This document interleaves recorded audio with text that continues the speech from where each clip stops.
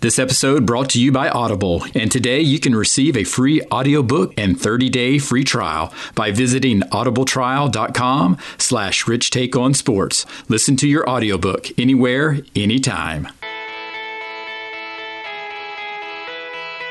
Taking sports to another level.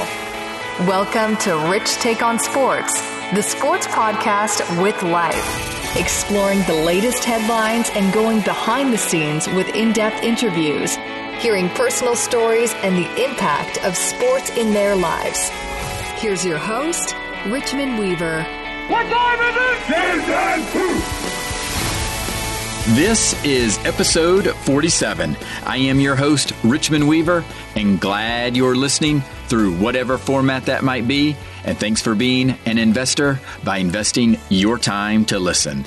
Now, there's an old saying in business, and it also holds true in life. And that saying is, the one constant is change. And we know that is so true with technology, and we're also seeing that in sports. And there's this marrying of technology and sports that's been occurring over the last decade. And our guest, Harold Hughes, is doing just that as the CEO and founder of Bandwagon.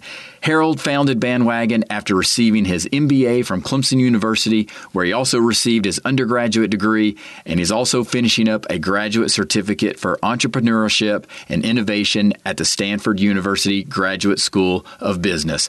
Bandwagon was created as a sports tech company with a fan-to-fan ticket marketplace, but it's now evolving into a stadium identity data management company through blockchain technology. And if you don't know what blockchain technology is, don't worry, because not too many of us can explain it either. But Harold breaks it down in this episode. And when we met at the Bandwagon office here in Greenville, South Carolina, I knew two of Harold's passions. First, connecting with people, and then sports as his second passion. But I didn't know his affinity for penguins until he showed me his tattoo of a penguin. So I had to ask, why penguins? Well, I think they do their own thing, because you think about it, I mean, to be an individual is really tough. And so you think about even that bird, it's like all the other birds fly, this one doesn't. And it has its own identity, and they mate for life. So loyalty is huge for them. Because I think that in a world where a lot of people are doing one thing that it's okay to not do that thing, but also be comfortable in being able to do something different. And it's also okay to not be able to do everything that everyone else can do, which is a bigger thing. And so, you grow up in this millennial generation that I'm in, it's a really look at me comparative society. And so when you even look at the penguins, you're like, yeah, they can't do these things, but they can do these other things. And so instead of beating yourself up and tearing yourself down about what you can't do, what others can do, march in your journey and figure out what you're good at and really just make that your thing. Yeah, so it's a sense of pride for you to be that penguin. Oh, yeah, for sure. Yeah. I absolutely love it. And so now the millennial aspect that you just mentioned, right? How do you feel, though, when there's times that people talk negative about a millennial generation and, what you're trying to accomplish? I mean, you're doing great things, but there's still this stigma somewhat from, the older generation. Yeah. So how does that impact you? Well, I think it's really major. I mean, even when I started my first job out of college, it was really important for me to try and figure out, how do I navigate a room? And I still remember going to conferences here in Greenville where I was the youngest person by a couple of decades, and the keynote speaker would open up a joke saying, how many millennials would it take to change a light bulb? And they said, well, it depends on if they could find the app in the App Store. And it was insane because everyone riots and laughs. And I was just like, well, this is what I'm in for today. So for me, I think that it'll be interesting to see not only how our generation deals with that kind of pressure, because knowing that people either expect less of us, but also think that we aren't interested in doing more, which is kind of, incorrect in a lot of ways, but also to see how we handle it for the following generations. Because even when you look at the trophy mentality, they say, well, millennials want things for not doing any work.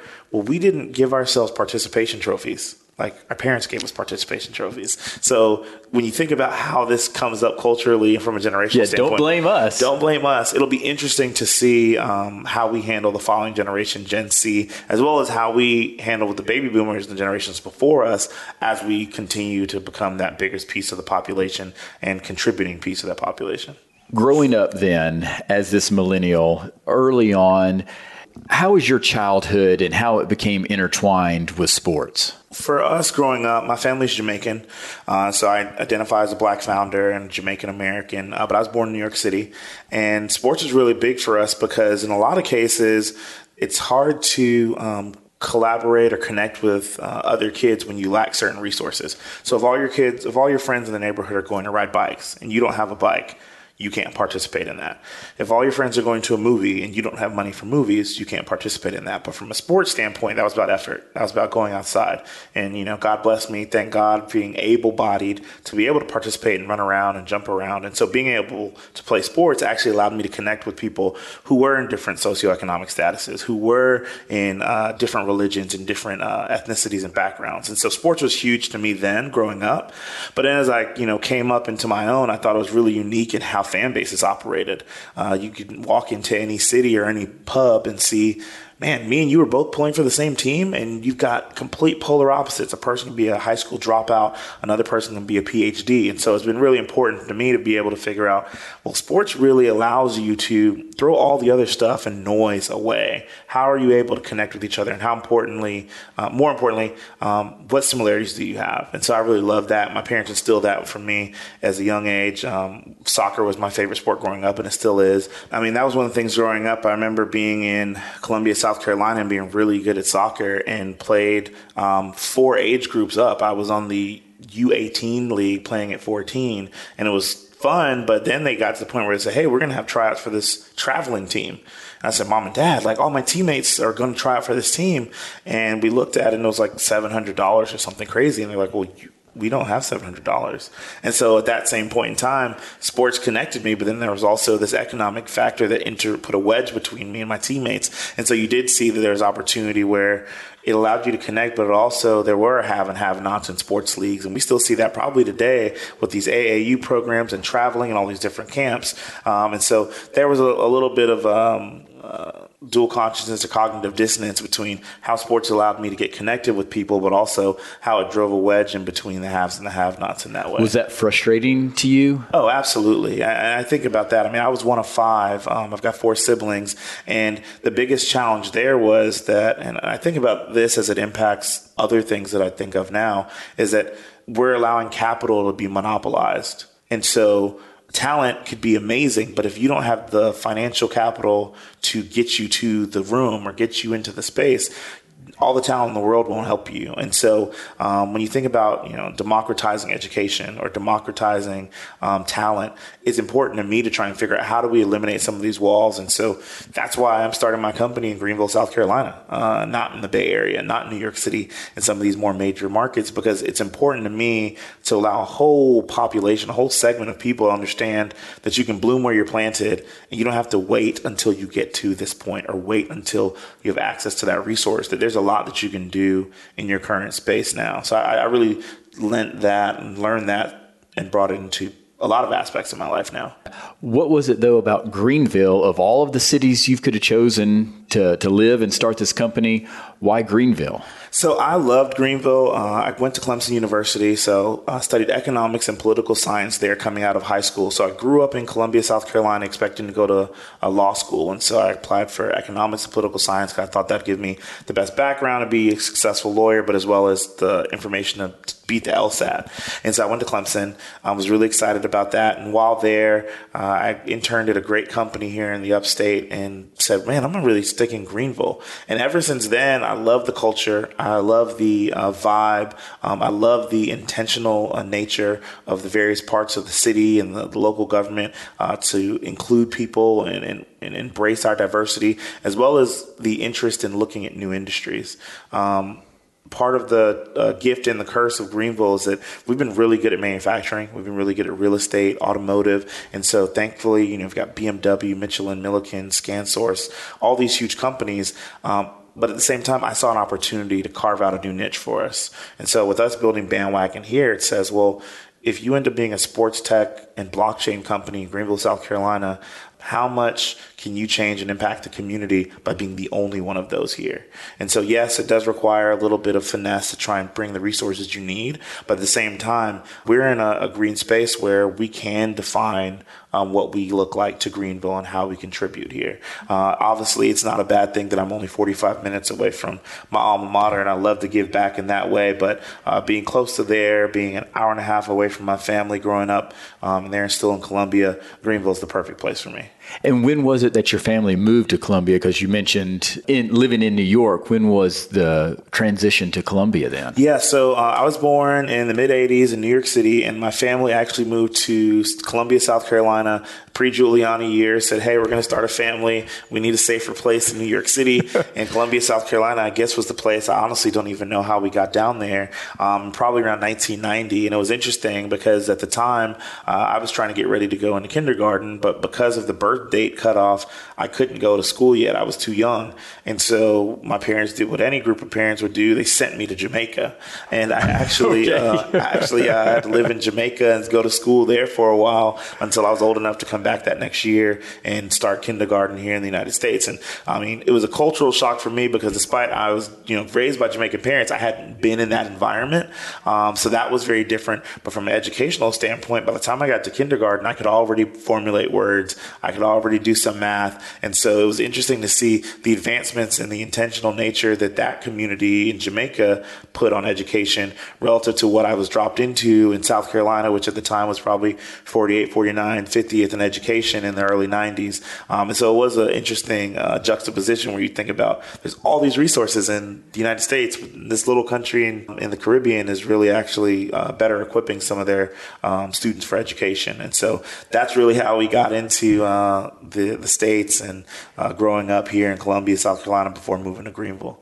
And what were some of the challenges for you early on socially? I mean, did you have an accent that challenged, connecting with younger kids at the time? Yeah, that was actually a really big challenge. So when I came back, I had an insane accent. I mean, I sounded just like, any of the Jamaican people you'd have met on any of your honeymoons or vacations to Jamaica. I mean, I had a full accent. Kids are sponges at that age, so I just soaked it up. And so when I got to school, I'll never forget telling my mom and saying, Mom, these kids think that I'm dumb.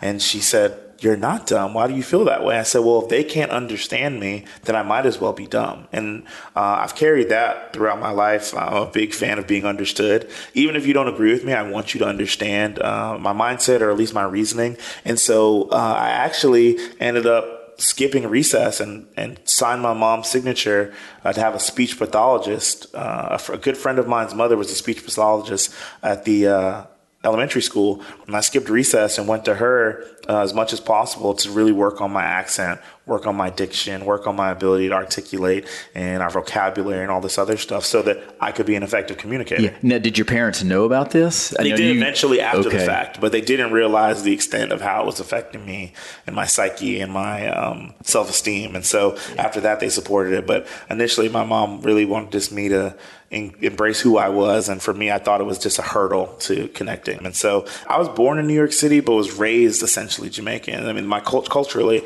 And so for them, they were quickly able to understand that for Jamaican and most immigrant families, education is the way out. And so you talk about all these different people whose parents and grandparents have sacrificed to get them to this country. So education is the way to the future. Go to school, get good grades, get a good job. And so she understood quickly that if this was going to affect my education, it was important for me to make sure I made those sacrifices. It was important for me to put that level of work in to make sure I was getting the best education possible. So they completely supported it. And from growing up standpoint, that didn't change the fact that on Christmas we listened to reggae music instead of regular Christmas music. And so we were able to have a good balance there. But for me, it was really, really important to be very intentional in being able to communicate effectively. And it seems now that in the United States, we're always looking at, is sports the way out? Right. Can you play sports to get to this level and that's your way out? And maybe sports is the way to an education for a lot of people. Absolutely. And so when you were playing soccer, was that the only sport that you played? And was there ever a dream of you wanting to play at a certain level? No. So soccer, and we ended up playing football, I think, in high school for 4 years. So we never thought we were going to play like seriously. My entire life, I grew up thinking I was going to be a lawyer. lawyer from doing, mock trial in middle school and speech and debate in elementary and middle school. So we never thought about sports being the future. We really thought about it as a pathway, as a vehicle. Maybe you could get a scholarship, or maybe you could meet the right people who would be able to connect you. And so for us, we looked at sports as an opportunity to connect and be socially aware of your surroundings, of really diverse background, and you've got teammates and people from all over the world and all over the place. So we looked at it that way. But at the same time, education was always the number one thing. And I like to make a clear differentiation between education and knowledge. And so you often look at education being a really formal system. Here in the United States, knowledge is very, very different. And so you think about, you can get knowledge anywhere. You and I can be in a coffee shop and meet someone who gives us some information we would have never known about. And so one of my board members actually talks about that. There is no black and white. There is no rich and poor. There are the people that know. They're the people who don't know. And so the person who knows about that tax credit that you don't gets to capitalize. And there's the person that knows that this office of, the government actually writes grants and funds. They get the funding, you don't. And so it's important for me to look at, yes, education is important. I was fortunate to go to Clemson and graduated 2 bachelor's degrees, got my master's, and I'm finishing a certificate at Stanford now. But from a knowledge standpoint, I listen to podcasts, I read books, I have magazines, I talk to people, because there's a lot of things that don't make it into the actual formal academic world that can really accelerate your journey and change the velocity of your career and life overall. Agreed. You mentioned your thoughts of being a lawyer. When did that change? I actually interned at a law firm here in Greenville, and I was a courier, so it was pretty crazy. I would drive from Atlanta to Columbia and back to Greenville in the same day, which was wild back then in a car without air conditioning in the summer here in the South. But having the opportunity to be in that environment, I thought to myself, the average age of a law school student was in the late 30s, early 40s, so I could always go back to it. But I had a really great experience at a local company here called ScanSource, and I had the opportunity to be an intern and then move into a sales position and product management and business development. So that really allowed me to put myself in other people's shoes, do solution selling, do problem solving. And so I really enjoyed that. So at that point I said, all things being equal, law will always be there, but this gives me an opportunity to connect with people more deeply, try and help them solve their problems, and really work on solution oriented selling. So that's when I changed my mind. What you're doing now is different than ScanSource. Right. I mean, that's a big company. You're entrepreneurial. Right. So did you have this entrepreneurial spirit in you? Just didn't know that it was there until you actually got into a real job, so to speak? I don't think so. There's one of those things that I mentioned earlier, being a child of immigrant parents, is that, you think that go to school, get good grades, get a good job. And you've got a lot of people who go on to start these massive companies, Google and some of these other companies that turned out to be massive. But when you think about it, I was just trying to get a good job and trying to move up the corporate ladder. And I ended up getting my MBA at Clemson downtown in the evening. So I'd work all day and then go to school in the evenings as a way to try and better prepare myself to be a future C-level person at ScanSource. And in my very last class, I had a class called Strategic Management, where we reviewed case studies. And essentially it'd say, you're Google and it's 1999. What do you do in this situation? Or you're Honda and it's this year. What do you do in that situation? And what I found myself doing was having the right answers, but at work, I wasn't able to make a lot of decisions. I worked for someone and I wasn't the person at the top. And so that's when I said, well, man, if I was an entrepreneur, what would I want to focus on?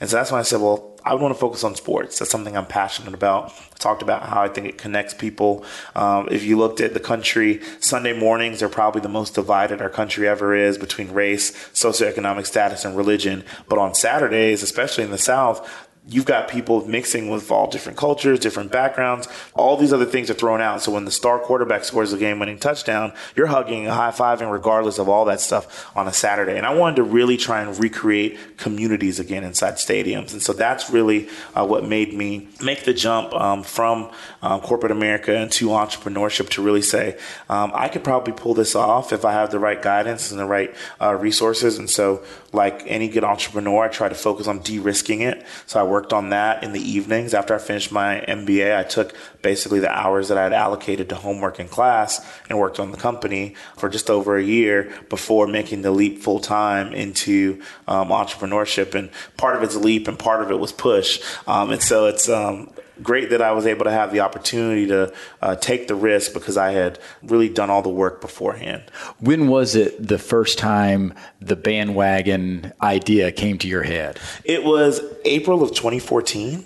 I was really thinking about my Buy Low bonus card. I would go to grocery stores and scan my Buy Low bonus card. And I always thought, I said, man, I buy all the same things all the time at Buy Low, but they never send me emails or never send me, notifications about this thing's on sale or you like this, you should try this new product.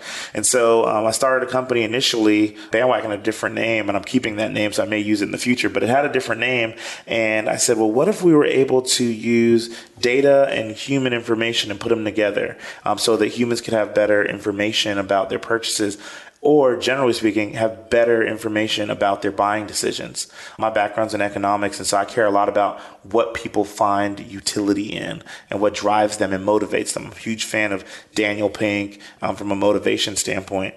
And then I was unable to figure out what to do with that. And I said, well, how do you find value in ticketing? How do you find value in deciding whether to sit in the rain and watch your team get beat by 3 touchdowns? And that's a really unique economic experience. And so we looked at that and said, oh, well, I could look at Bandwagon in this way.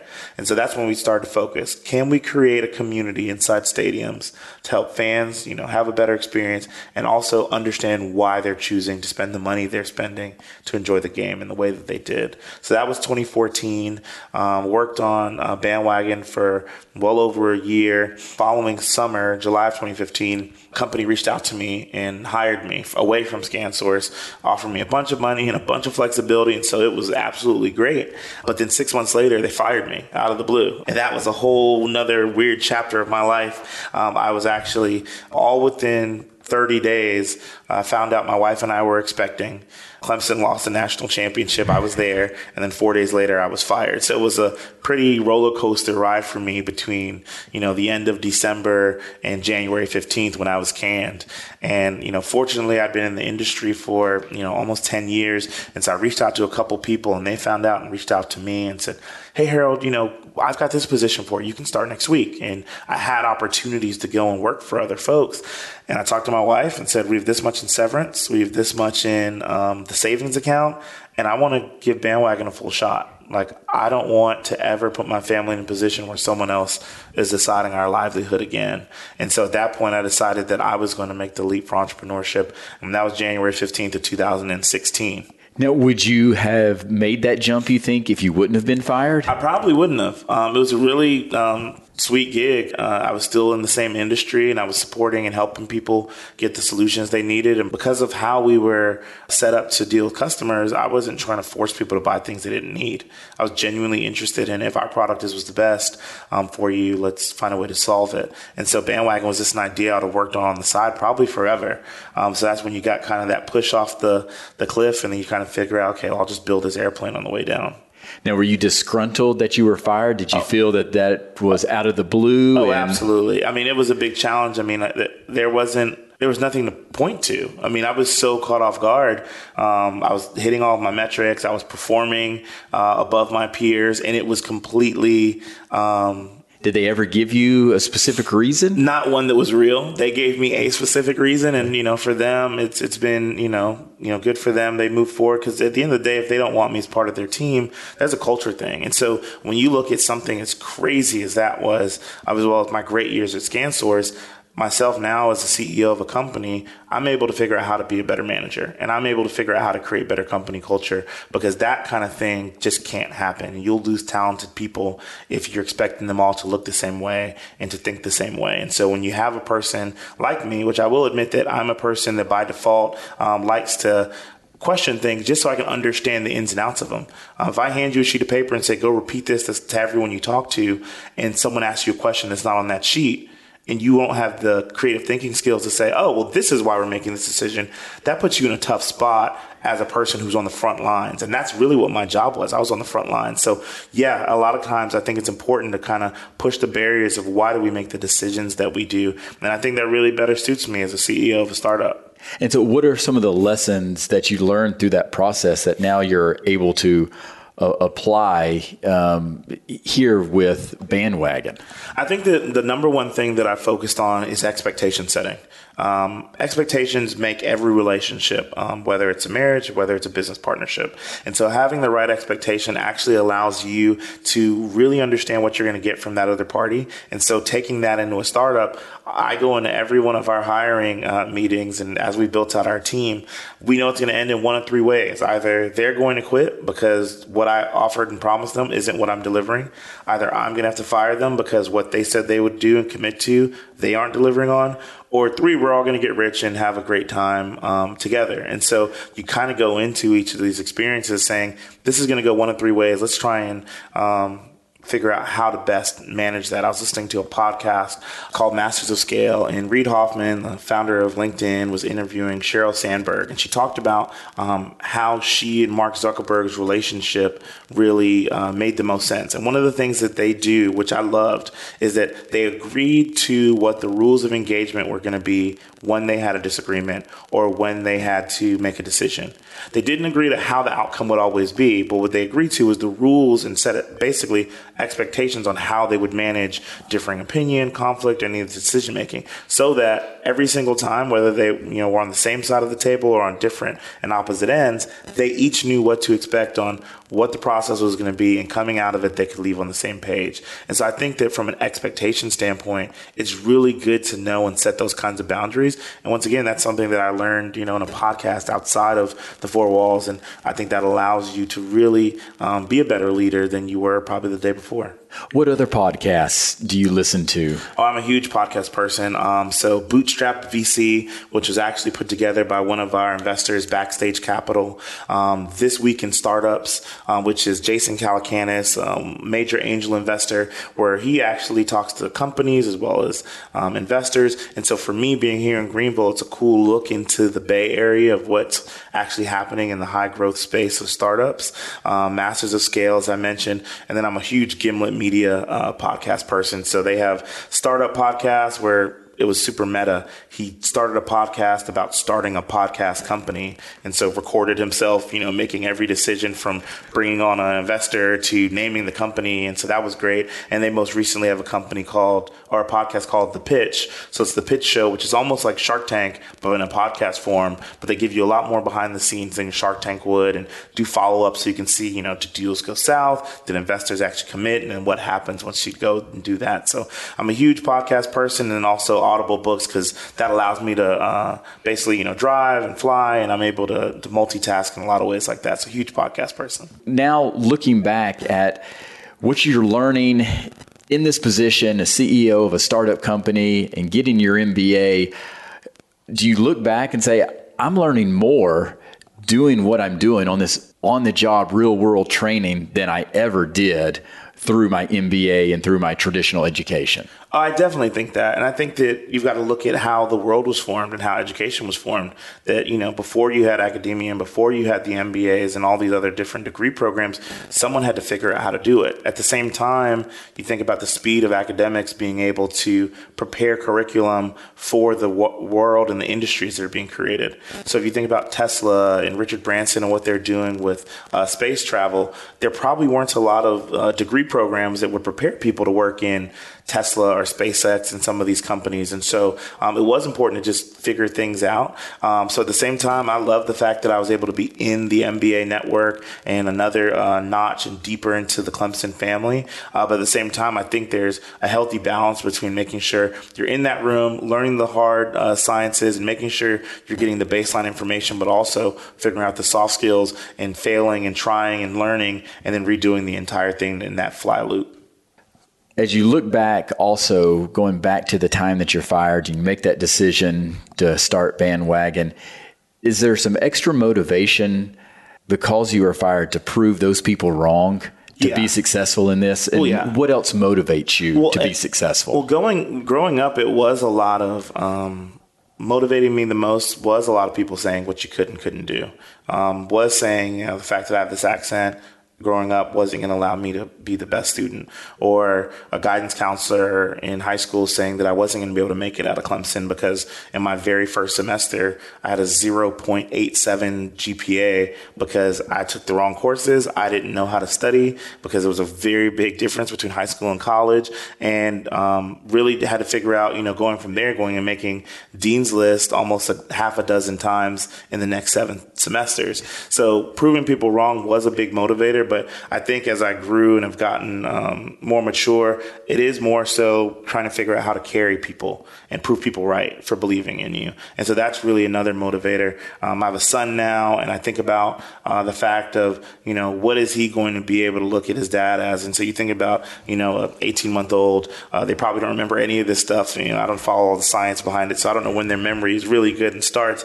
But I need to set a good baseline for what they remember you for. And then on top of that, making my parents, the fact that they came here and tried to take a shot and give us this chance, making the decision they made and the risk they took worth it. The investors that we have, making the risk that they took worth it. And so making sure that we have people who are believing in us and supporting us, making them right in the end. And so I really want to focus on how do we change the idea that people are only able to do certain things and give you certain things in life. And so I look at this as, if I tell people I go to Clemson 95 times out of 100, they'll ask you if I played football. And I understand the optics of why you would think that, even though I'm 5'10", but I understand the rest of this. And so at the same time, you say, okay, well, at what point do we shift this and say, oh, you went to Clemson. Did you go to their engineering program? Did you go to their business school? And so you're trying to figure out ways to break down these preconceived notions of what people can accomplish by democratizing access to capital, democratizing access to education, and these other resources that help people accomplish things in the world. And did your parents ever talk to you specifically why they made the decision to come to America? No, not specifically. I mean, I'd imagine that when you think about from a resource standpoint, my parents each had, 7, 9 siblings. And so coming here was going to give them opportunity. My dad by trade is an electrician. And so my mom now has a care facility in Columbia, South Carolina. So she takes care of the elderly. And so it's been great to see that they have run through walls, regardless of what challenges and obstacles they've had. Right now, I'm in an accelerator program in Austin, Texas, and I've got to commute back and forth to see my family. And that's a big challenge. But as I was preparing to make that decision, I thought back to when I was a kid and we were living in Columbia, South Carolina, and my dad would live in New York City, work all day, drive straight through the night on Fridays, get home Saturday early afternoon, and then stay with us Saturday and Sunday, and then leave on Monday morning to go to work again. And that's crazy. I mean, yes. That is insane. Insane. And so to see that he made that sacrifice, and that my mom, I think at the time there might have been 3 of us to make that sacrifice. Actually, there were probably 4. Yeah, there were 4 of us to make that sacrifice. It says, well, we can do this. Like, I can do this. Like, they did all of these things to give me the opportunity to fail and screw this up. So I've got to at least give this to my best effort. And so that's the kind of thing that I think is giving them making the decision to come here gives us the opportunity to do this. I can only imagine just seeing your dad doing that, what an impact it has had in your life. And maybe that's where you get your energy and your drive to be successful. Yeah, I think about that because, part of that, you growing up, having a relationship with your dad where you don't see him as much for that, probably a year or 2 where he's doing that, that's a challenge. And so you think about it, you say, well, what can I do now to lay the groundwork for my family and for my son and provide? And so that's really, really important to me. And so that's been impactful because you think about the path that you can take or the path that you could create.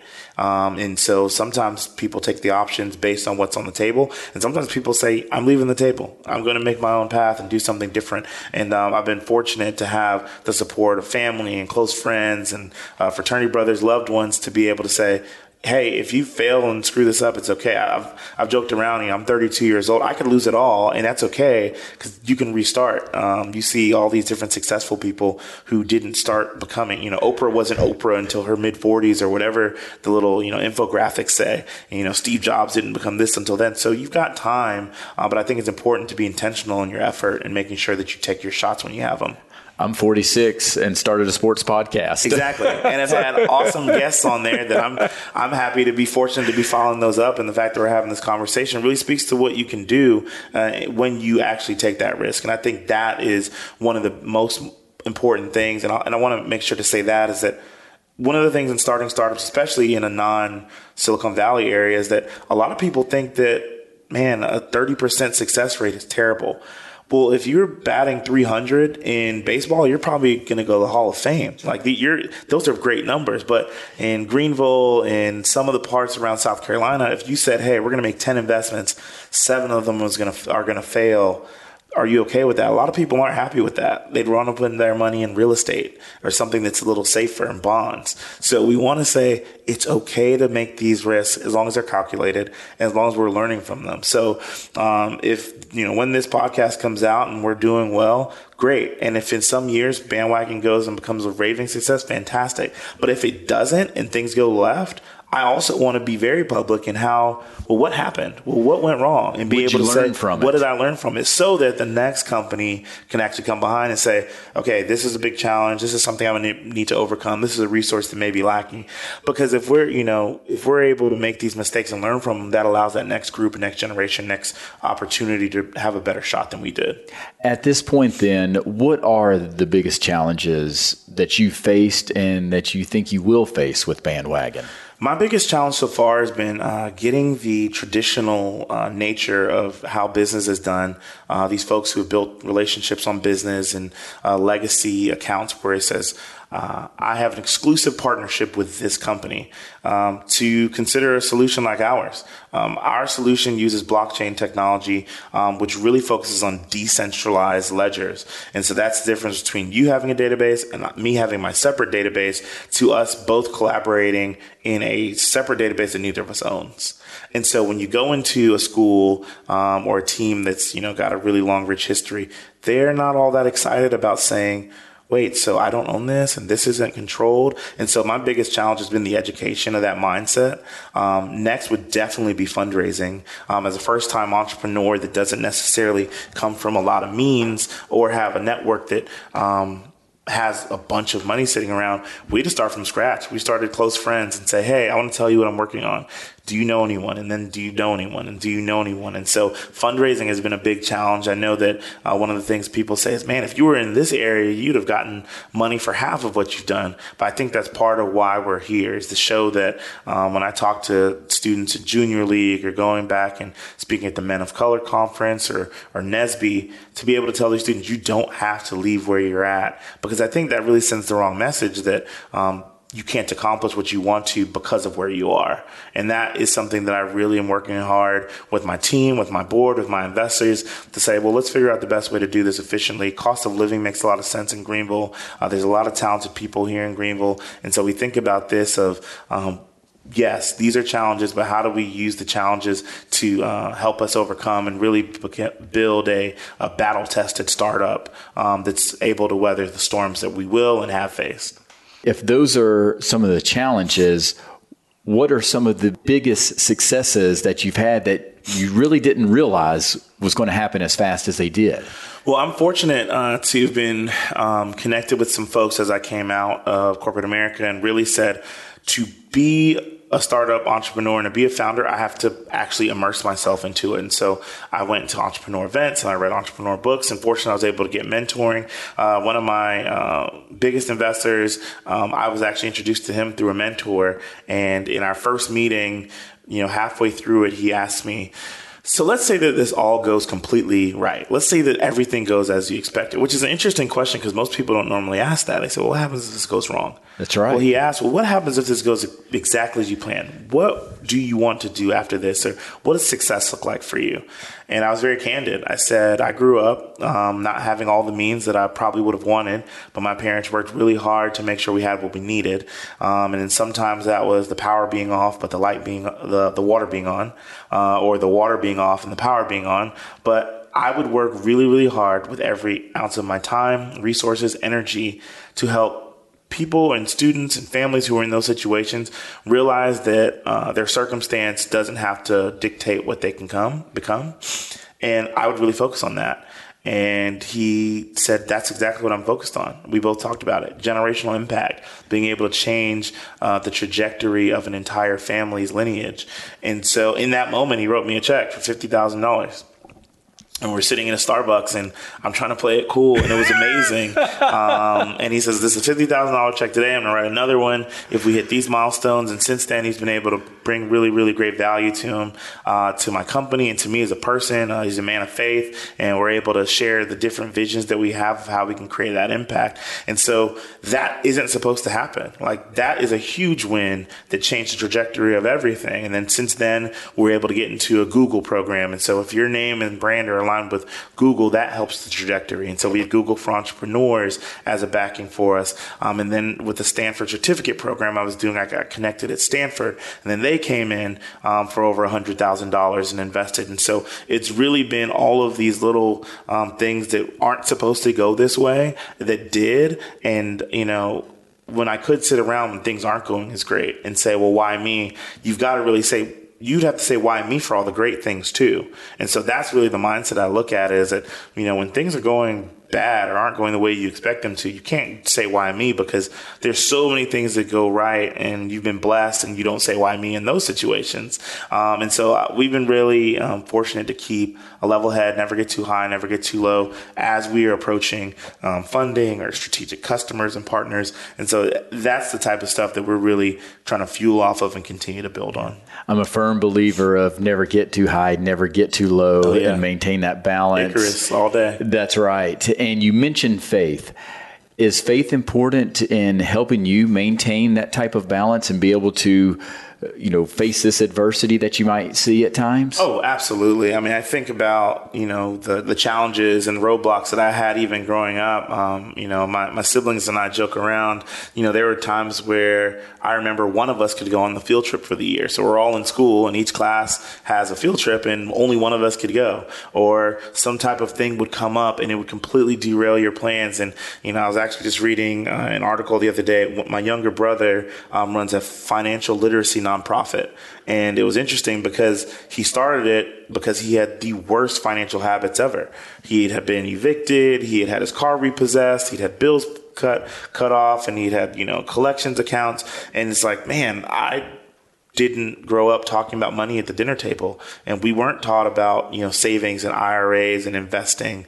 And, I just read an article the other day that said the average American, if they had a $400 bill that came out of nowhere, they wouldn't be able to pay it. And so if I think about how we've been able to do this, I mean, I constantly talk about it. 2016, the word of that year was survive. 2017, we were really focused on, okay, how do we start trying to get some momentum forward? From an economic standpoint, there's no reason that my wife and I should have been able to live in the house we live in, afford daycare, afford food and energy, and occasionally going out for dinner. There's just no way from a math standpoint. So faith is huge, and, there's nothing but God that I think about in those cases, because the math just doesn't work. And I think that, that's the most important piece, is that if I looked at the math and looked at where we should be, there's always that saying is, I don't look like what I've been through. That's really important to me. And I think that, the more that I can look to that and say, there is another path to this, and there's someone else walking with you, faith is huge to me in that way. And so, it's been interesting. We grew up in the way we grew up, and I got into corporate America and made a bunch of money and was able to travel. And so from a perception standpoint, it probably looks like things are great, but I know how hard it is to go home and there's nothing in the fridge. And I know how hard it is to go home and say, okay, well, this bill is going to be late, but I've got to pay that one. And those are things that are happening in 2016, 2017 as a startup founder, dad, husband. And so definitely faith has been able to carry us and protect us and cover us. And we've got praying friends, we've got praying family, and it's really been able to help us stay covered and blessed in that way. So absolutely. Yeah. And I think that's just another way of connecting faith and sports. Oh, yeah. Are two of the main ways that a lot of us connect. Oh, yeah. And so when you look at, how faith has been able to help you out, what about sports then? The life lessons that you might have learned playing sports, just being around sports, how is that impacting your journey as a CEO of Bandwagon? Well, I think from a sports standpoint, it's been important to know that, the job doesn't always go to the person who's probably the most talented. We've probably all seen it in different cases. And it's also important to be ready when your name is called or when your number is called. For those of us who watched the national championship game between Alabama and Georgia, they had a true freshman quarterback that got called in the second half, and he led his team to a national championship game. A few years ago, Cardale Jones did it. So you're able to see this type of a thing. So really studying your craft is important and being ready so that when you have the opportunity, you can make sure you take the most of it. That's really been big. But also the importance of knowing that you contribute a piece to the success of the whole. And so you think about a team player or a person that knows their talent and knows their skill, knowing what you do on that team. You think about the 90s Bulls where they had Dennis Rodman. He knew he was going to be the rebounder in defense. He didn't have to hit threes. They had another guy for that. And they had another guy who was going to lead in points. And so it was interesting to know that from a sports standpoint, and I love to look at those types of analogies as saying, I'm a big fan of specialization. I think that that's when we're most efficient and saying, I'm going to do this. And if you're going to do that together we can accomplish more. And so leveraging sports and, whether it's hiring or leveraging sports and how we're going to approach subjects and customers, it's been important to us on how we manage the company as well as how we manage our expectations of what success can look like. So you're in this journey. What are some of the words of wisdom or advice that you've received that has meant a lot to you that you lean on through your journey that you would like to share? The number one thing that I would like to tell folks and focus on is collaborate. And collaborate often.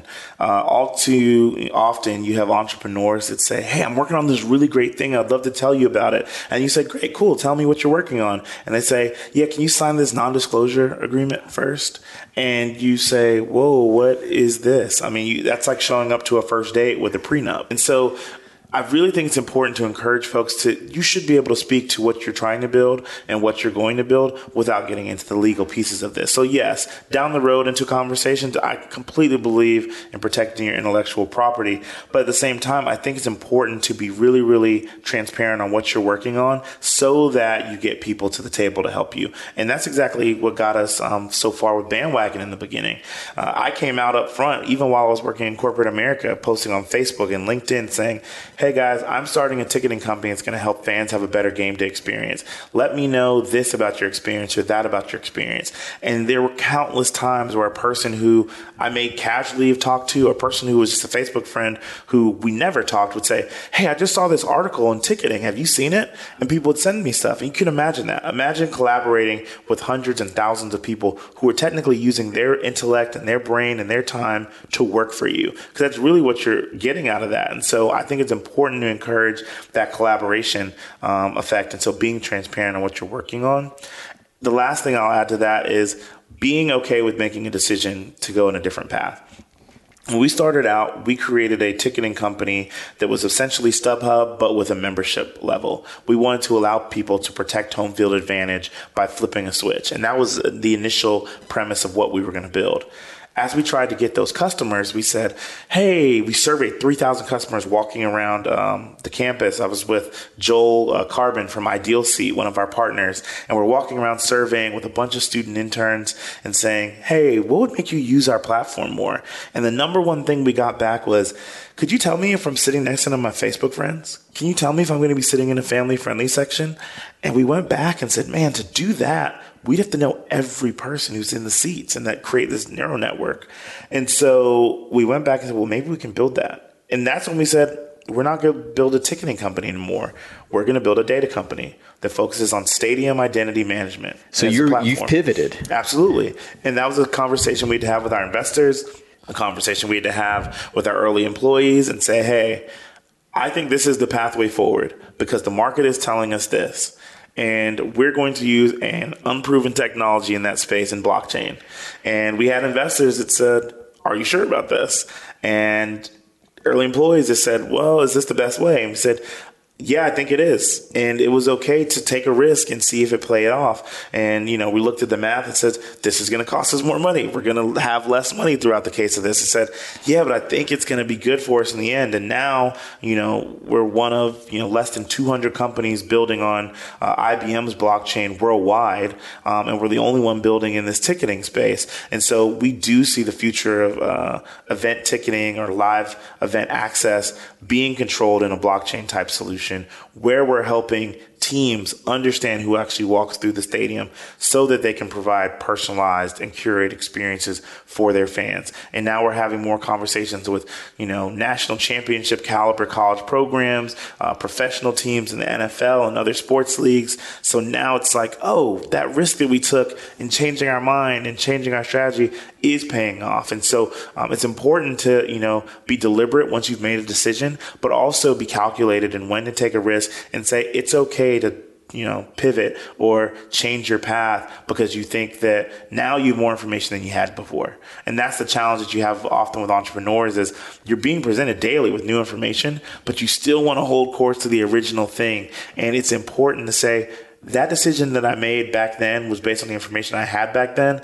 Now that I have this information, it's okay to make a different and better decision. And I've been happy to have done that. And I'm hopeful that more entrepreneurs will embrace that type of a change and see that pivot. And we're not the first ones. I mean, Slack started out as a video game company.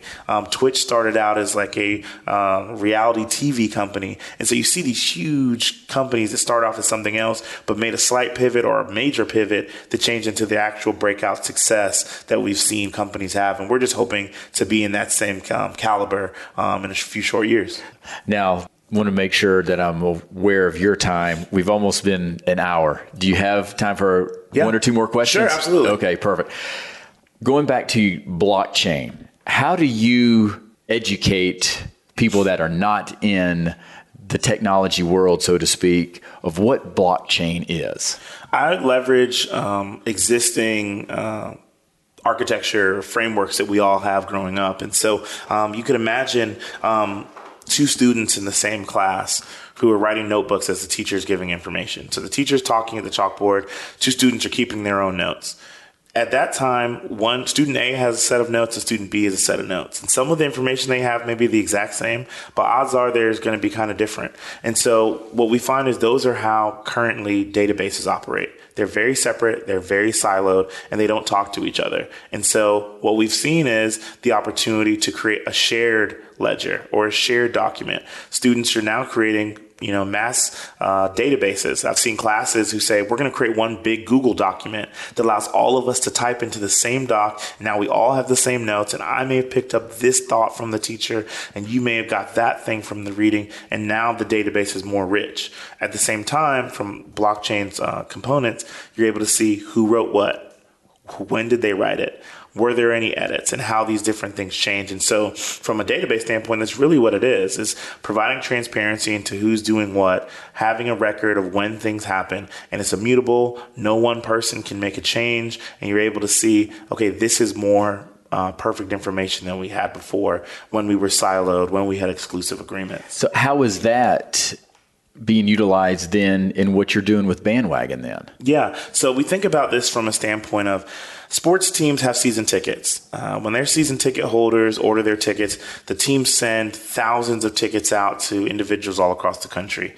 The challenge with that is in a lot of cases that those tickets can be resold on sites like StubHub, Vivid Seats, and there's no real visibility to get back to the team on who actually is walking through the gate on game day. So, as a high-level technology standpoint, if I get barcode 123 in the mail from my team and I resell it on StubHub, the database says, hey, database, erase 123. That's no longer eligible. 456 is the number you should look for. So you show up to the gate with 456. The team doesn't know that you have the ticket. The team knows that 456 is present.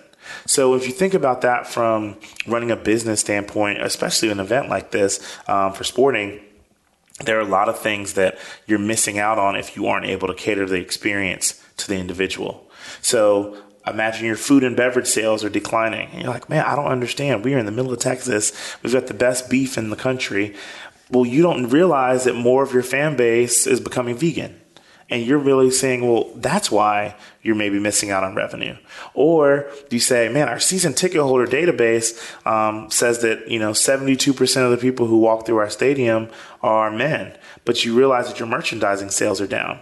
Well, it turns out that it's actually closer to 50% on game day, and there are more women in the stadium, and so you need to order more smalls and mediums of your unisex clothing and maybe cater to a unique audience. And so from a business standpoint, we're seeing that teams are missing out on the visibility of who's actually showing up, and that leaves on the table the opportunity to make them a better experience to get them to come back.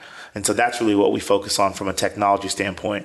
Being able to watch as a digital asset moves from one person to another, and then tying that digital asset to the demographic information of the person who actually walks through the stadium to provide a better experience. And also then to be able to provide a better marketing experience as well. Absolutely. So you're able to target and do better marketing as well as better services. And so we really focus on that being the crux of it, to where these teams are able to operate better revenue standpoint, and the fans are getting something that's unmatched that they can't get at home. So eventually it could be a win-win situation for both parties, the fan and the stadium or the sports team itself. And we actually think the third player in that is the ticketing company. Right now, if you get a ticket on StubHub that ends up being fraudulent, StubHub has to do their money back guarantee, and they say, hey, Rich, we're really sorry about that. Here's your money back. Well, you wanted to take your son to the game. You didn't want your money back. You wanted to be inside that stadium. And so with our blockchain solution, the ticketing market's actually able to check and say, hey, this guy named Harold just listed this ticket. Is it real? Yes. Do they have the authority to sell it? Yes. Okay, are there any restrictions on this ticket? No. Okay, transfer it to Rich. But when you look at some other things you can do with our technology, we say, is this a real ticket? Yes. Do they have the authority to sell it? Yes. Are there any restrictions? Yes. You can't resell this ticket for more than face value. Okay, now you're able to do some price control. Or you're not able to resell this ticket in bulk quantities because now you have brokers buying them to scalp them and resell them. And so there's lots of different things that the blockchain allows us to utilize from a technology standpoint, but it really just goes to support the business cases that already exist inside of these spaces. You think about it, the NFL has 8 home games a year, 8 days out of 365 days to pay the note on the building.